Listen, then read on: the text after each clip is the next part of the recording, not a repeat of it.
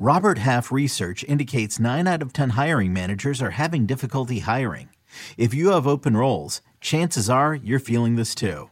That's why you need Robert Half. Our specialized recruiting professionals engage with our proprietary AI to connect businesses of all sizes with highly skilled talent in finance and accounting, technology, marketing and creative, legal, and administrative and customer support.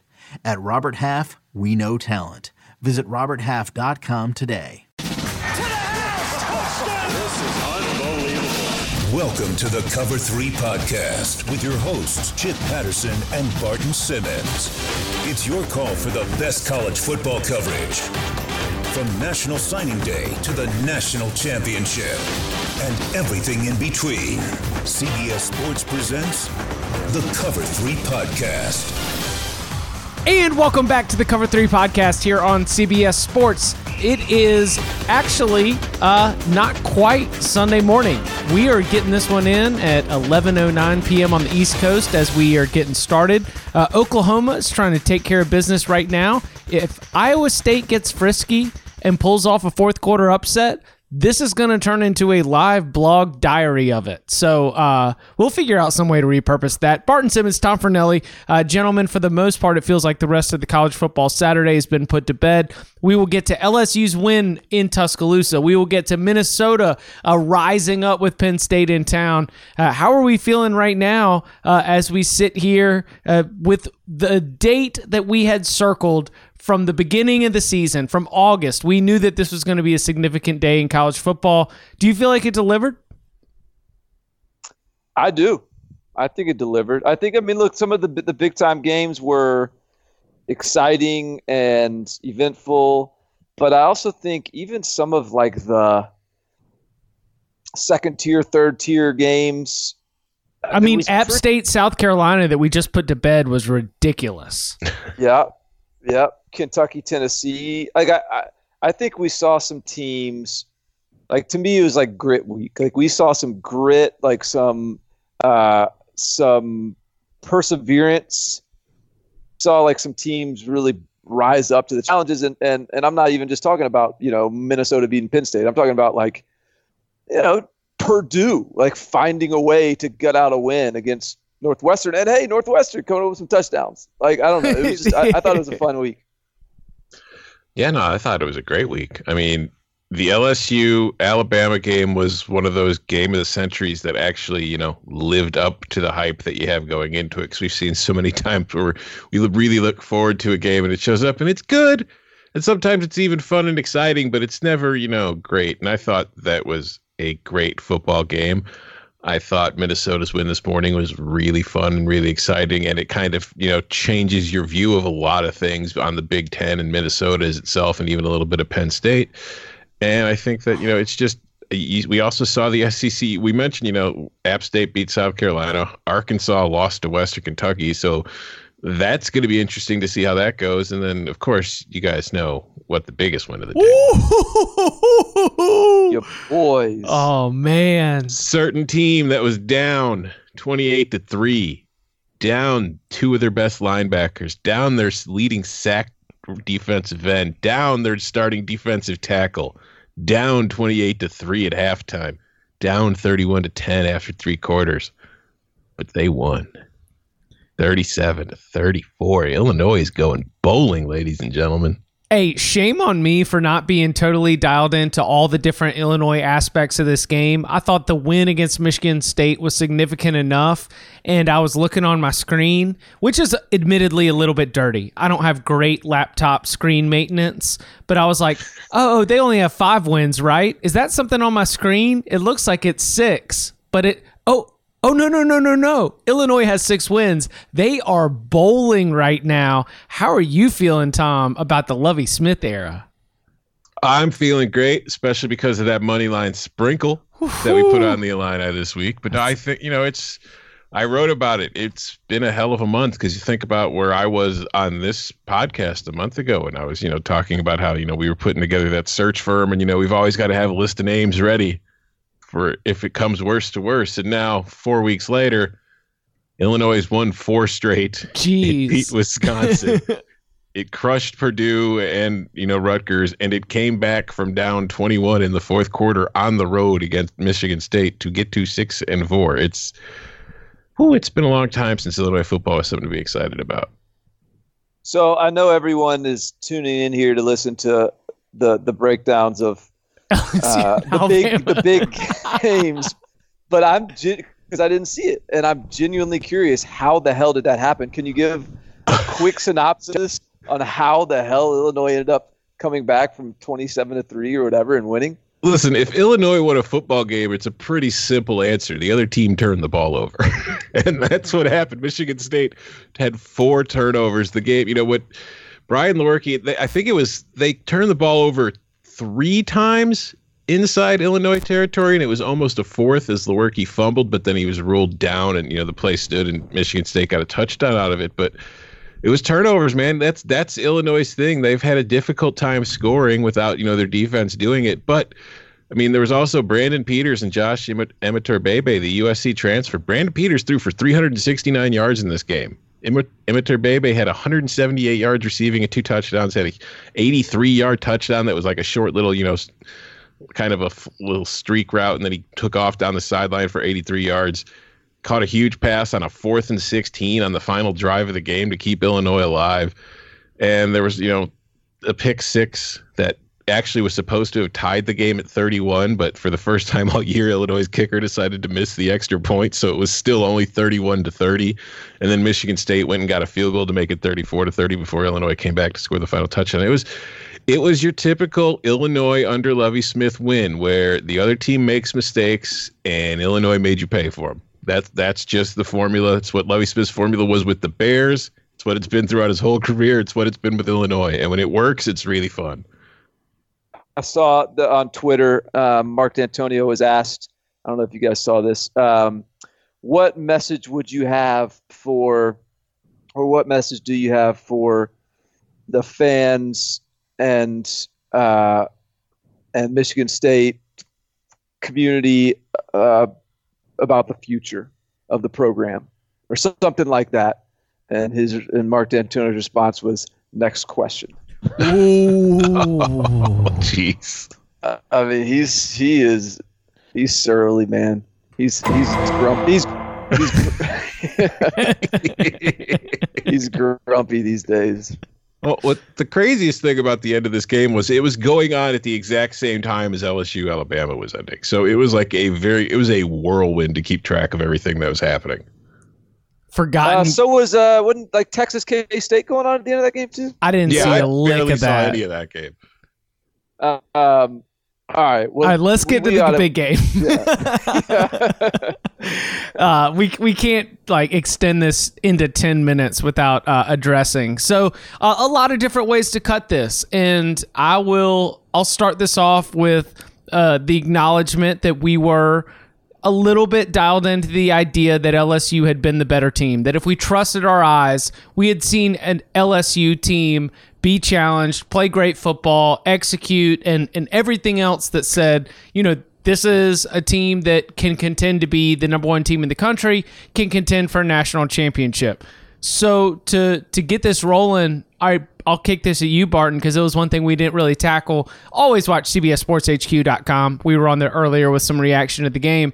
Do you feel like this Alabama team, that even going into the season opener when we were circling the spots on their defense where you were a little bit concerned, was this Alabama team, was it the fact that their makeup got a little bit exposed here, or do you think that this was an example of an Alabama team that just didn't have a good performance, that if you play this game 10 times, they play better? Is it a matter of what they've got on the depth chart, or is it a matter of the way that depth chart performed on Saturday against LSU? I think there are real flaws on defense. I think that that's why, and the offense was still really good. Especially considering Tua was injured, but I think defensively the linebacking is not good this year. I mean, when was the last time Alabama didn't have good linebackers? I think Christian Harris and maybe Shane Lee could become good linebackers, but they're not good linebackers right now.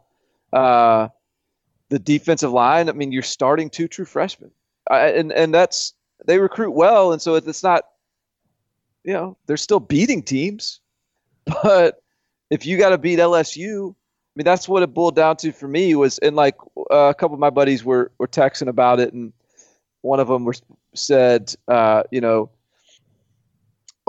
of the day, like LSU played the perfect game, and Alabama still almost like won.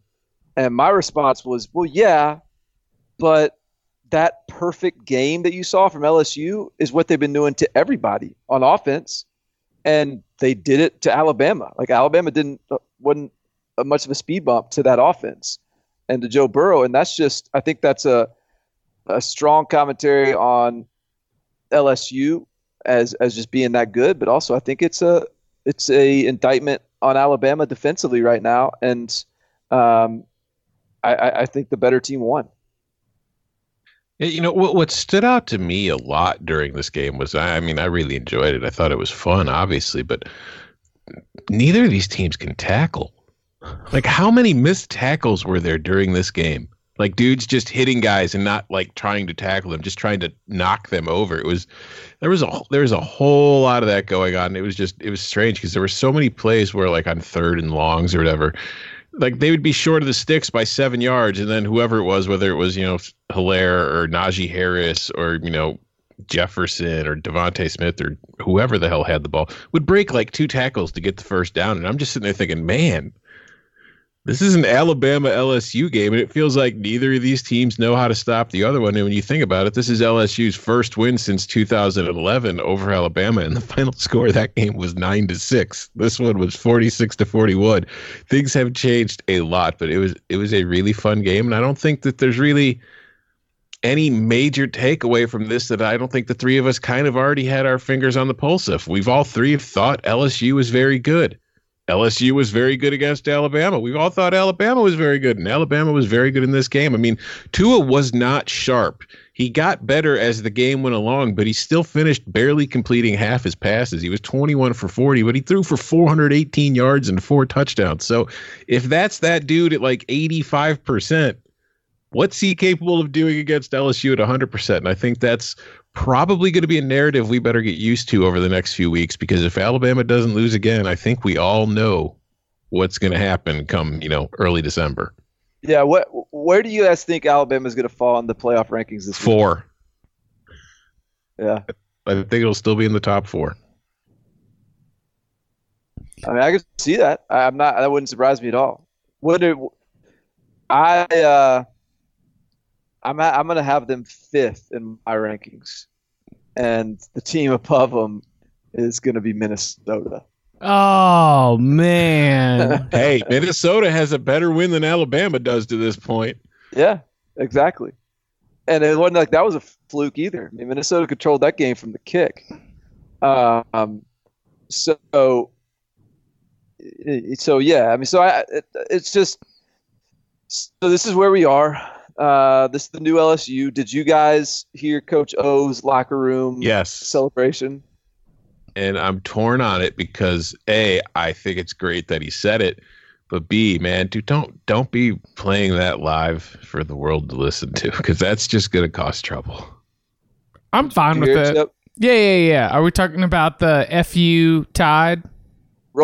Roll Tide FU, I think is what it was. Yeah, I mean, and I think that when I actually heard it, as opposed to when it was typed out in the tweet that had the video in it, it sounded way more like a jumble of, like a general jumble of celebration words, right? Oh, yeah.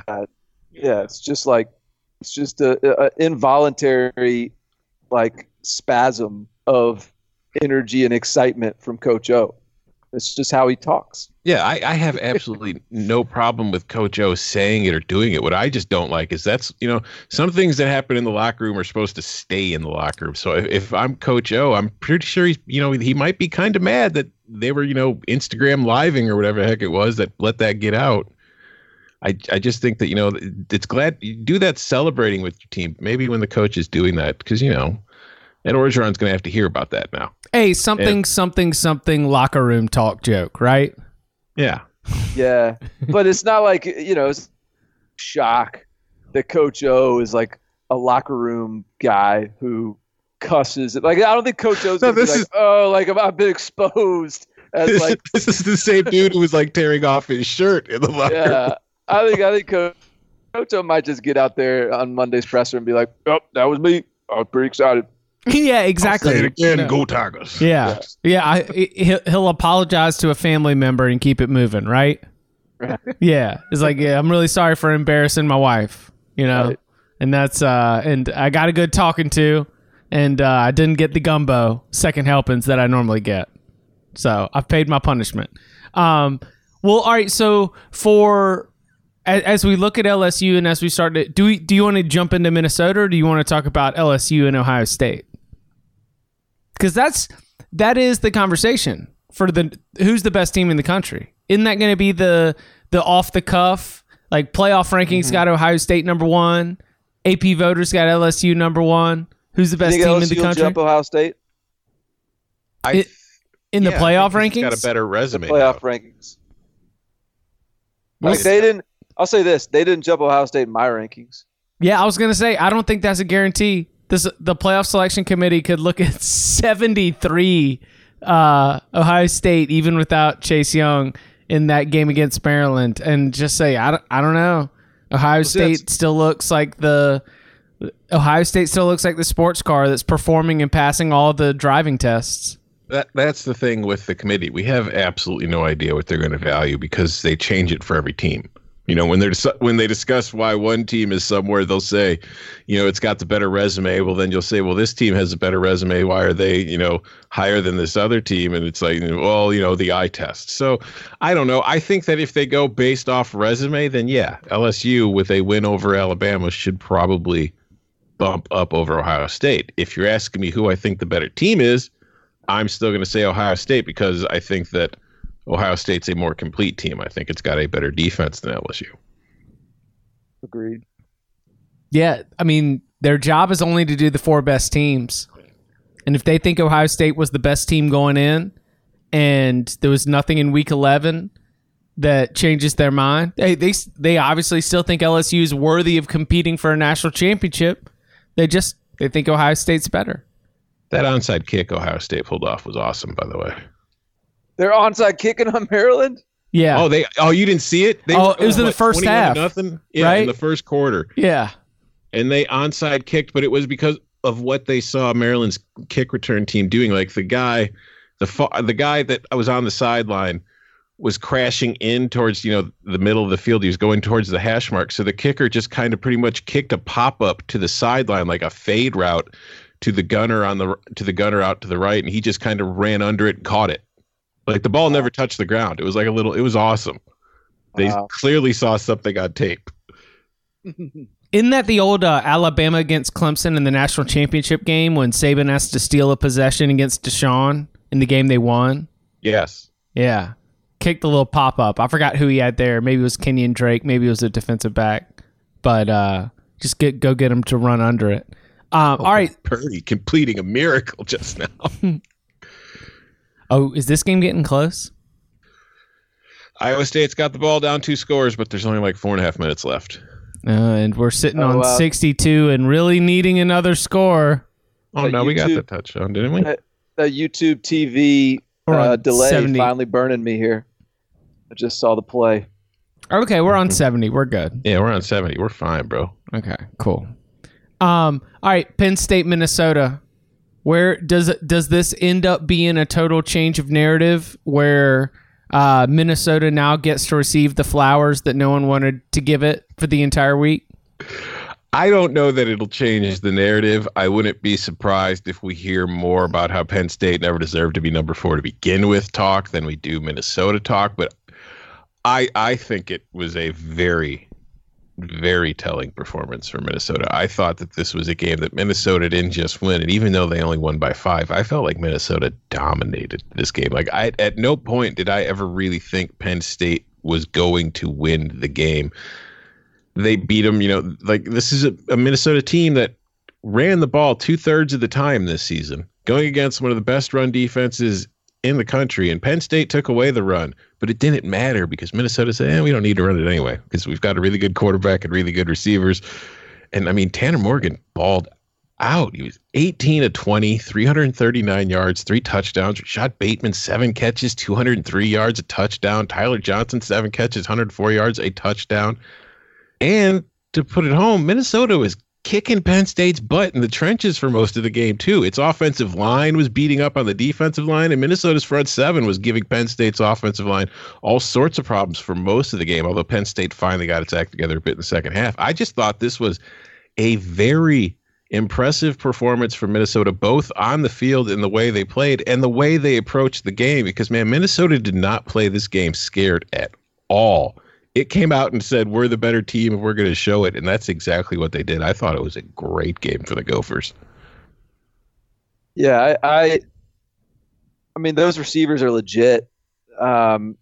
Minnesota was, like you mentioned, I mean, they showed up expecting to win. We should have expected PJ Fleck. I mean, I don't know that anyone thought they were going to go lay an egg. I was never impressed that this would be a blowout. Yeah. But, man, credit those guys for being ready to roll. I will say that was a very – like there were some open – look, I didn't watch much of the second half, to be honest. But the first half, Sean Clifford left a lot of points on the Bad field. Game. Bad Sean Clifford game. That was a game that I thought exposed the limitations of Sean Clifford and the team's reliance on KJ Hamler. And you know, and like that's the thing, because you've got this one weapon that is one of the best in all of college football, and that is a game changer. But you know, when you need to have your second and your third move, I don't think with Penn State's offense, its second and third move is all that great right now. Well, see, that's the thing. I mentioned this in my write-up. If I'd have told you before the game that Sean Clifford would throw for 340 yards, Penn State would have a running back go for 124, and it would have 2 receivers over 100 yards, you're thinking it won this game pretty damn easy. And that it did all of that. It lost. Huh. Yeah, I mean, and I think, I mean, what did Minnesota rush for? Do you have the numbers in front of you? 178 yards. They averaged over 6 yards a carry. Journey Brown had 124 yards on 14 carries and 2 touchdowns. What did Minnesota rush for, though? 121 yards on 40 carries, averaged 3 per. Yeah. So, I mean, but Minnesota averaged 18.8 yards per completion in the pass game. Yeah, like that was the difference offensively. It was just, I mean, we knew how good those receivers were, and a lot of that stuff, at least in the first half, when I was watching, was, great players making great plays. So they went out and got it, and we've known that Sean Clifford was flawed and good enough, but not great, and good enough just wasn't going to cut it against a really hungry Minnesota team. Yeah, because his 3 interceptions, one was on their first drive of the game, and they had been moving the ball pretty easily the first few plays, and they took a deep shot, and it got picked off inside the 20, but you can't, not like a red zone turnover, but it was just a deep shot that got picked off inside the 20. But then his other 2 interceptions were inside the red zone, and then at the end of the game in the end zone when they were trying to win the game. So I mean, that's clearly what decided the result of this game, were those 3 interceptions. It changed the game. It's why Minnesota won, but it was still just an overall performance by Minnesota where it's like the turnovers decided the game, but Minnesota's the one who, forced those turnovers. Yeah. And offensively, if you're able to just sort of Penn State had the pressure on it, like you said, from the moment the game started. And when you're able to sustain that, because that was my worry for Minnesota. And you're right, we didn't think Minnesota was going to lay an egg. In fact, I feel like we were coming on the other side where we were saying we're expecting a great atmosphere. We're expecting that the crowd's going to be crazy. Excitement around Minnesota football is as high as it's been in decades. A lot of like pumping up the idea that it was going to be a cool game to watch. I just don't think that and then I guess others as well, imagined that Minnesota was going to be able to sustain that energy across 4 quarters. The idea that they would start fast, I was like, yeah, okay, we'll see what happens in the second half. And, sure enough, I think that's one thing that even impresses me more when you're that team that's the underdog with all the sort of excitement and buzz around you. You start fast, but then to come back out after halftime, sustain that energy, and out-execute the opponent in the third and fourth quarter, that's the thing that makes you just look at Minnesota a little bit differently beyond a team that beat up on a bunch of backup quarterbacks. Yeah, and I wrote about him on Friday. If you didn't read it, go to cbssports.com and read it now, because I tried to tell you, Tanner Morgan is a name you need to know. Tanner Morgan. Write that down. All right, we got... Oh, hey, we can't fire Clay Helton yet, right? Well, I thought we could for a while because USC nearly blew it. They did. They came really close to blowing it. Keaton Slovis got USC out to like a 28-0 lead. Jane Daniels is hurt, even though he was practicing as recently as Wednesday. And so we've got backup quarterback situation for Arizona State. And even as they really, really struggled offensively at times, like the defense did a good job of locking in on USC. It's just... the offense even had some turnovers. Christian Rector, I think, either had a fumble return touchdown or an interception that was in an opportune position. And so USC wins against Arizona State, and so USC maintains its position with the win against Arizona State and with the win against Utah from earlier in the year. Like, this Trojans team is still right there in the Pac-12 South race. Now, they have 2 losses, and Utah has 1. But if Utah were to lose another game, then all of a sudden they're in there. Both teams have 3 conference games left to play. So, Clay Helton's future, are we just going to keep rocking with them for a little bit after introducing the new athletic director earlier this week? I just want to interrupt for 1 second and say that Jalen Hurts just threw a pick. Iowa State has the ball back down 7 with 2:43 to play in Oklahoma territory. I don't think that Clay Helton is going to get fired during the season anyway. I think that they were going to wait to the end of the year unless things just like the wheels fell off and everything completely fell apart. But I feel like no matter what USC does short of winning the Pac-12, Clay Helton's gone. Agreed. You know what? Yeah. Because there were the reports last week that Mike Bowen was getting the job, and then they weren't announcing it. And then there was, another reports that were saying Mike Bowen is now reconsidering because he's been told that he can't go after Urban Meyer. And then a couple days later, it's official and he's hired. So it's like, I feel like if that's true, and the thing that was causing him to be trepidatious about taking the job was that he couldn't hire another coach, that doesn't really bode well for Clay Helton's job security. Yeah, I just can't. I can't see it. I can't see him sticking around. Did you see the university president was asked, "Are you going to place any restrictions on which coach the new athletic director could hire?" She said very simply, "No." So we'll see if that's legit or not. PJ Fleck, it is. Carol the Firecracker Folt probably, She told the North Carolina legislature she was there to play nice, and then she took down the Confederate statue and just resigned, walked out, took everybody down, lit everything on fire on the way out. You never know what you're going to get with her. She's a wild card. She is a wild card. I'm telling you. Watch out here. Well, I'll tell you who I feel pretty confident is going to get fired. You guys got any guesses on that one? Chad Morris. Dude. I think his players fired him today. I think that's what happened. That's what I think. I agree. I think that his team quit on him today. I can't believe that they got beat like that by Western Kentucky, a team that was playing a quarterback that Chad Morris thought wasn't good enough for him. It was the reason that they couldn't win. Like, they got beat like that.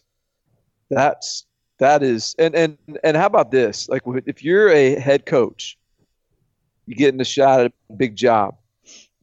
I would be. Know who you're hiring, but what you're getting with your assistant coaches because John Chavis has had some great years in the SEC, but those years are behind him. And, Chad Morris went and hired a big name, and I'm not blaming John Chavis for this. This is clearly, there's a lot of blame to go around starting with the head coach, but this defense has not been good for 2 years. And, that was supposed to be some, hot, sexy hire. Hadn't worked out that way. When do you think Chad Morris gets fired?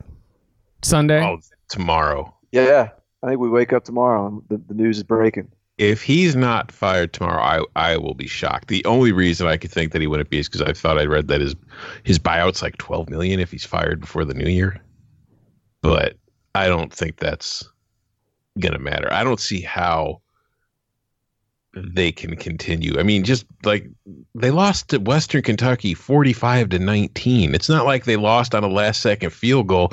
They got completely dominated by a Conference USA team at home a year after losing to a Conference USA team.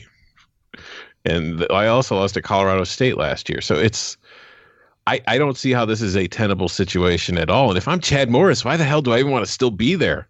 I'm probably hoping I get fired tomorrow. Maybe no emergency pod for Chad Morris. We're just going to go ahead and declare that one done. Not a surprise. Yeah. Let's talk about it now. Who should Arkansas hire? Well, I'll tell you this much. Mike Norvell's eyeing that Florida State job. Mike Norvell's like, man, y'all had your chance with me. They instead of hiring Mike Norvell last year, they hired the guy that Mike Norvell beat that went 5-7-5 or whatever Chad Morris won at SMU. You know who Arkansas should hire? Matt Campbell.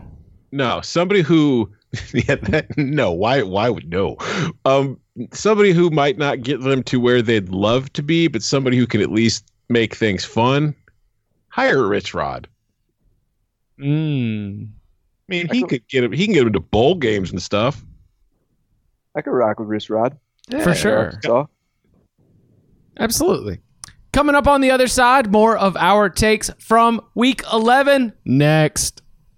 The baseball season is in full swing, which means you need to listen to Fantasy Baseball Today, part of the CBS Sports Podcast Network. Join Scott White, Chris Towers, and me, Frank Stample, every weekday as we recap every player from every game. We'll talk waiver wire ads, drops, players to trade for, prospects who could make an impact, and everything in between. Make sure to download and follow on Apple Podcasts, Spotify, the Odyssey app, and everywhere else podcasts are found.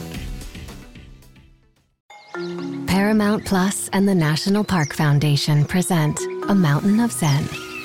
Are you still listening? Good. Take a deep breath. You needed a break.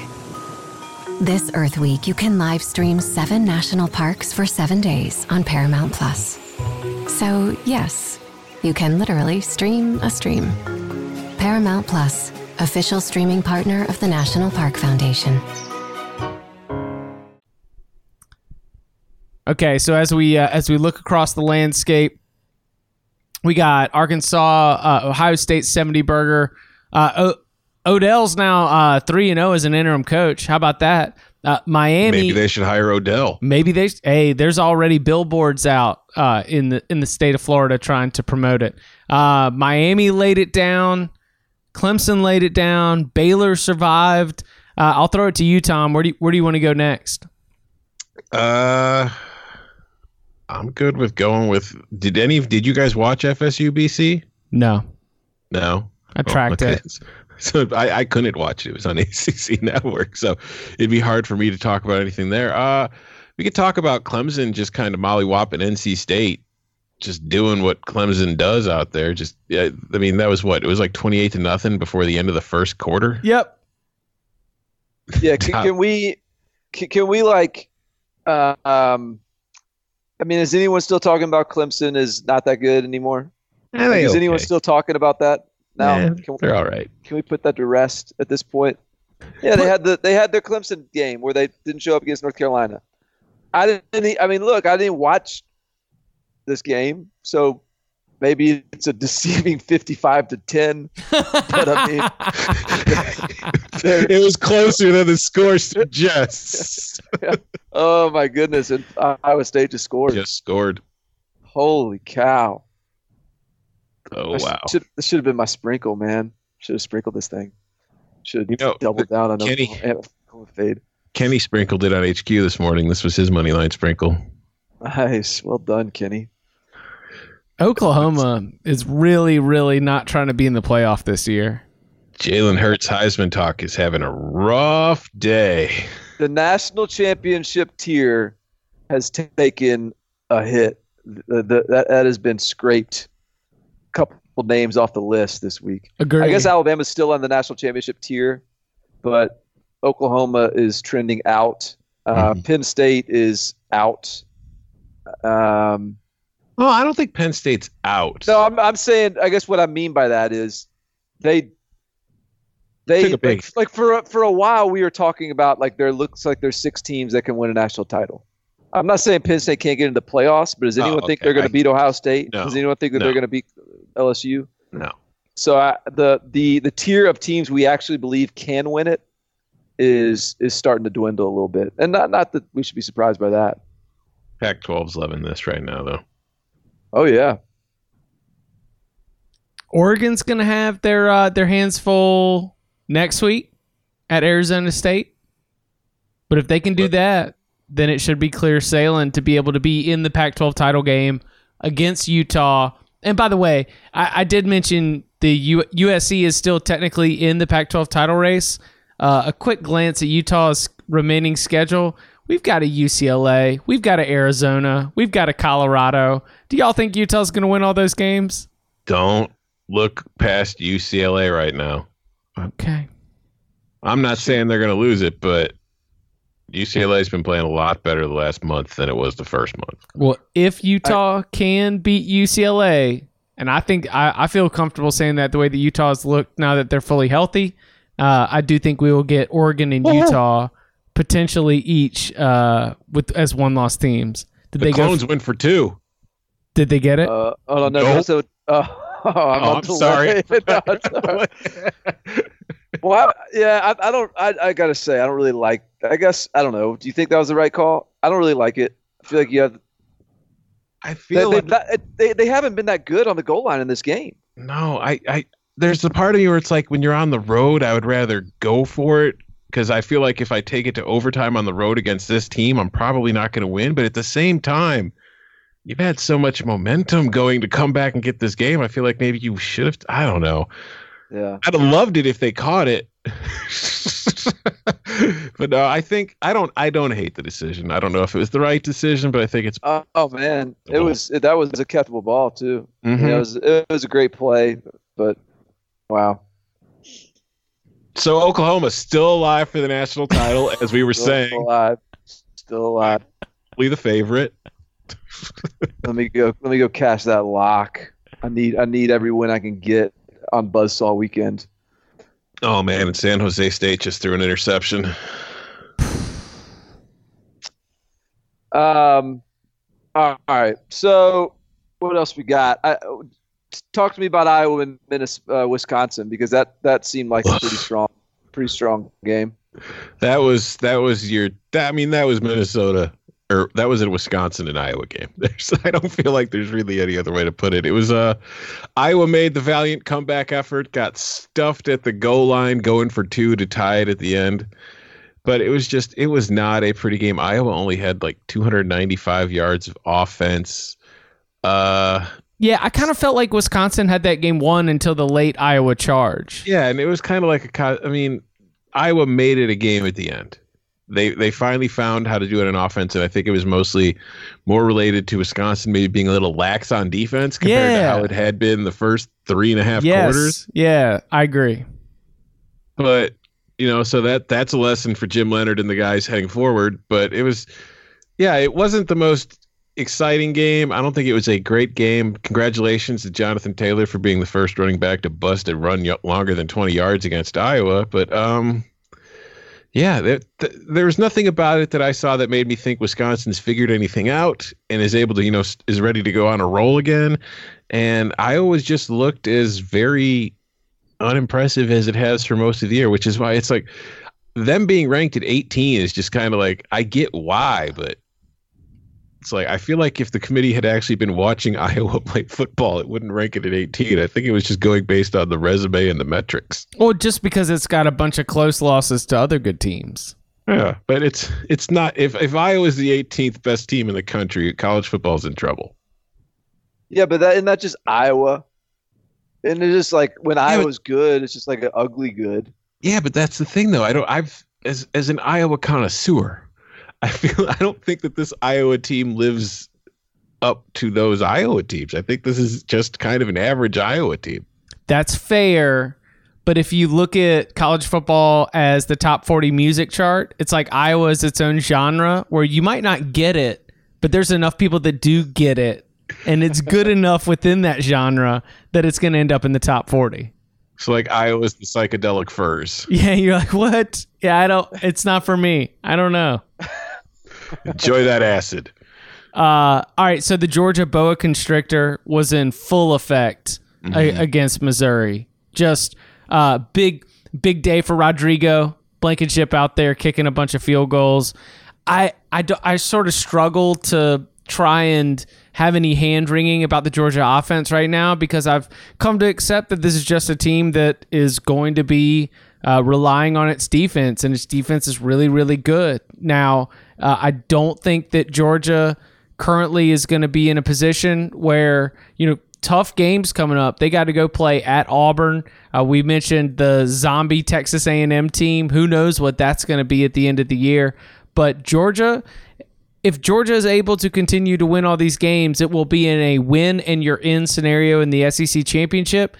It is, in addition to its one loss, I just think it is not capable of putting together whatever style points might be there unless the committee falls head over heels in love with this Georgia defense, because it kind of feels like we're going to be dealing with the boa constrictor pretty much. And like what, the Auburn Georgia game is going to be 17-13 probably.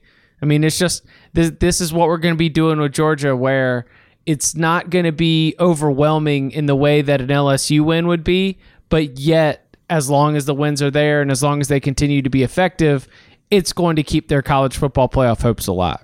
Yeah, Georgia was one of my locks, so I had like an eye on the game, but I wasn't paying super close attention because, like you're describing it, Chip, it was just the Georgia boa constrictor. So it was like, okay, I already see where this game is going. But from what I did see, I didn't have the sound on, but I bet Kirby Smart did not make any comments about people talking about Jake Fromm after this one, because Jake Fromm did not look very good in this game.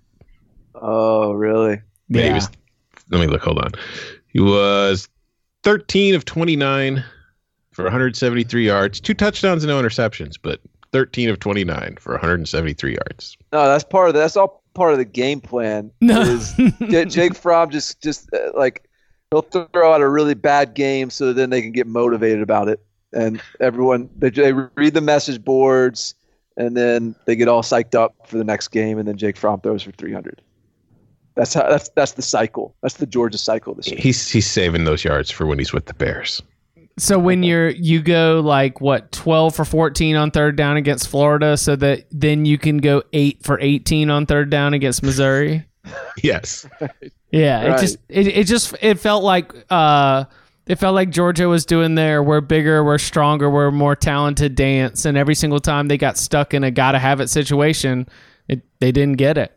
But they've got a decent enough offense, and they had good field position advantages most of the game. And Rodrigo Blankenship's an All-American caliber kicker. So I know he had a very, very impactful miss against South Carolina, but let's not forget that he's still one of the best kickers in the SEC. So, that Kirby Smart was very comfortable riding that to an easy 27-0 win.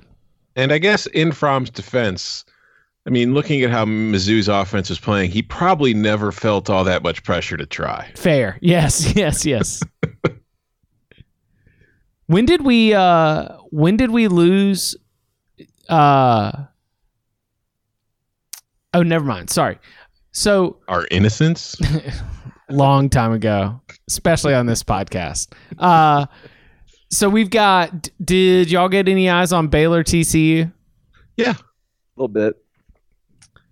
Not the most impressive showing by the Baylor Bears. It's a lock fight win for Barton. How do you feel about that win? Does it feel dirty? Yeah, it feels like you can, like, I don't know that I deserved it. You didn't deserve it. So I'm not sure who deserved it. I'll tell you who didn't deserve anything. This guy who had the under, and it was 9-9 at the end of regulation, and his under didn't win because they kept scoring points in overtime. That's no fun. You were that person. That I was thinking that might be the worst beat of the weekend, easily. I had the under 49, Chip. It was 9-9. Yes. And 29-23 to finish. Yeah. Unbelievable. So do you like? I kind of think that the game played in TCU's favor. They lured Baylor into what they wanted to do. They weren't able to win it in overtime. Baylor now is going to be playing at Oklahoma. Oh, Baylor's going to be playing at home against Oklahoma next week. We just mentioned Oklahoma got a thanks to a failed 2-point try from Iowa State. Oklahoma was able to hang on for a win against the Cyclones. So Oklahoma-Baylor, neither of these teams feel good going into the game. Which of these two teams do you think ends up coming out on top? And do you think that as we look at the Big 12 title race, is it going to be Baylor and Oklahoma again in Dallas? Yeah. So, do you? Let me see. So Baylor's got Oklahoma, and then who's Baylor? Then Texas and Kansas. So, I mean, they would, even if they lose to Oklahoma and Texas and beat Kansas, then and finish 10-2, they're in, right? Pretty much. I mean, wait, Texas would have lost to because Texas would just have 2 losses, I guess. If Texas wins out, including beating Baylor, Texas can get back in it. Texas has to go to Iowa State. So basically what you're asking, Chip, is does Baylor beat Texas with Texas also beating Iowa State? Right. Or whatever. I don't know if I said that right. Either way, I don't know. Maybe I'm just a prisoner of the moment. This doesn't feel like a Baylor team that's going to – Texas is going to keep on getting a little healthier. Hey, I mentioned it was sort of like grit week. I know I don't mean to steal that from pardon my take or anything, but it's just I don't know what else to call it. What's another word for grit? But this was just a week that these teams showed some resilience, and Texas is one of them. Texas they were down 14-0. They've dealt with all kinds of injuries. They played a tough, disciplined Kansas State team, and they found a way to win. I think Texas is going to finish strong. I mean, next week against Iowa State is a really interesting game. I don't know who I think is going to win that, but I actually picked before the year Baylor to beat Texas at home. But I think right now, given that Baylor's undefeated at 9-0 and that they're not going to win them all, I'm starting to think that Texas is good enough to go and finish strong and win that game. Yeah, I don't think Baylor's good enough to go undefeated. But the one thing about it is when it gets in, like it's had 2 close calls now in the last 2 games against West Virginia and now against TCU. But the one thing I like, and then there was the other game earlier this year against Texas Tech. There was like a 3-point game. The Iowa State game was close. I feel like what this team does well is late in games, it doesn't screw up and it's kind of confident and believes in itself. It's just, I don't know if it's going to be able to do that against Oklahoma. Like I don't think it's going to be able to survive against Oklahoma just being smart and fundamentally sound. Now, if it's in a close battle with Texas, yeah. But I think next week we're going to have to see a Baylor team that was much better than the Baylor team we've seen in their last 2 games if they're going to come away with a win there. Because even though, as we've seen, Oklahoma is far from perfect, I still think that Oklahoma is so talented and so potent that they don't have to be perfect to beat you.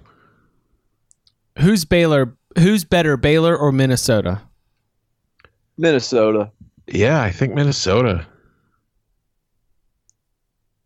I don't know what I mean. Look, maybe Minnesota's just played the perfect game against Penn State and on the big stage, and then otherwise hadn't really played good teams. That's possible because it's true. I mean, they haven't played as good of teams, I think, as Baylor's played. 12 is a tougher road. Because when I think about the actual players, Tanner Morgan, and I mean, that's him and Charlie Brewer. Like, I'm not giving some major edge to Minnesota there. Minnesota, I think, has better receivers. They're really good, but there's some pretty freaky dudes that are in that Baylor receiving core too. Denzel Mims that's probably an NFL guy. There's Carter Coughlin from Minnesota. James Lynch is as good as anyone in the country. I mean, so I don't know.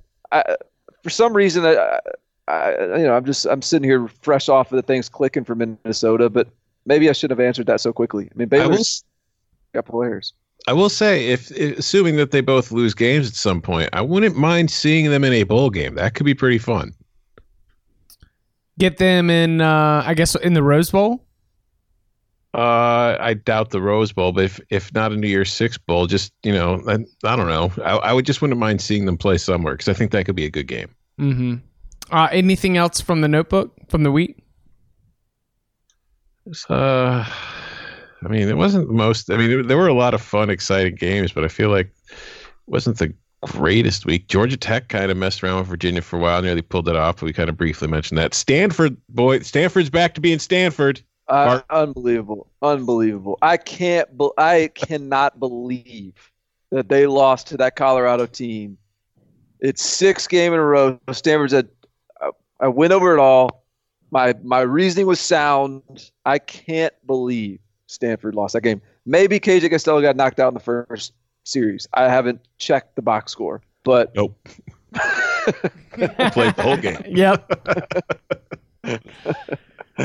Oh, that's blows my mind. I'm kind of shocked that Virginia Tech is all of a sudden good too. I mean, turns out last week's Notre Dame game wasn't a fluke. Yeah, it was. They've got some mojo right now. That's what I'll say about Virginia Tech. I am not convinced that they are. They are certainly in a much better spot as a team, as a locker room. Just sort of, the vibe around that program. We talked about it for a long time. It was a little bit shaky there for a minute. Starting to get a little bit concerned about this whole. Justin Fuente regime and the way that everything was clicking behind the scenes. They have done the locker room, the coaching staff, everybody's done a great job of turning that around. I do think there are still limitations with this Virginia Tech personnel, but hey, you beat this Wake Forest team. This is a very, very good Wake Forest team, 36-17, and outscore them 30-7 in the second half. That's doing your job. So Virginia Tech. Again, like you talked about that Georgia Tech UVA game, we're headed towards Virginia Tech and UVA for the coastal title. Did y'all see ECU now has scored 94 points in the last 2 weeks and lost both games? Still a lot better than they were last year. They just got to learn how to finish. SMU wins 59-51 in regulation against the Pirates. Oh, you know what? Speaking of points, I want to go back to something. If I can complain more about some bad beats. Sure. So we mentioned this game earlier, but none of us watched it, so we didn't really have anything to say. I took one of my locks was the under 63 in Boston College, Florida State. At the end of the third quarter, the score was 24-14. They scored 31 points in the fourth quarter, including 4 touchdowns in the final 2 minutes and 33 seconds. Yeah, one of them was a 75-yard touchdown or an 85-yard touchdown, right? Yeah. They scored 4 touchdowns in the final 2 minutes and 33 seconds of this game to hit 69 and kill my under 63. It was a great day for my unders, man. Well, you at least win a lock fight with me, Tom. And my beloved Canes. That begs the question, did Miami finally decide to have a quarterback? Is Jarren Williams just going to be a quarterback all of a sudden? Looks like it. I mean, that game, they were playing, that was raining a lot during most of that game. That was not the most beneficial weather. But Miami played well. Jarren Williams played well. He had 253 yards passing, but more than anything, he had 6 touchdown passes. Yeah, So good for Jarren, good for Miami. I think maybe he's just the dude going forward, which is probably the best thing for them. Well, it stinks because they've already got 3 conference losses, and that includes already having a loss to Virginia Tech. They do have the head-to-head against Virginia, but and I guess against Pittsburgh as well. But things, being able to get to the ACC championship game, it feels like Miami's going to get a share of the Coastal title at 5-3, but then not get to go back to Charlotte to play Clemson for the title, even though they probably are the best challenger to Clemson, not just from the Coastal, but maybe in the whole ACC. Yeah, and we mentioned that Wake lost. It's like now we're looking at a situation where Clemson's going to be playing Wake next week, and Wake's probably not going to be ranked. So in all likelihood, Clemson's not going to have a chance to add a ranked win to their resume, which granted won't mean a damn thing if they don't lose. But, it's people are going to be using Clemson's schedule against it. So even if the Tigers are undefeated, I could still see them being like the 4 seed at the end of the year. I still would pick them to win the title. I think I would too, especially if they're the 4 seed. Yeah. No doubt. Yeah. So we saw what they did today being the 5 seed. They let their feelings be known. Oh, man. All right. Well, as always, if you want to jump in on a Mailbag Monday, the way that you do that is you go to the Cover 3 podcast page, you leave a 5-star review, and you let us know what you like about the show. Talk to us, ask us a question for the mailbag, and it will get included on a Mailbag Monday. You can always get at us on Twitter. You can follow him at Twitter at Barton Simmons. Follow him on Twitter at Tom Fernelli. You can follow me at Chip_Patterson. Gentlemen, thank you very much. Thank you. Cover 3 podcast.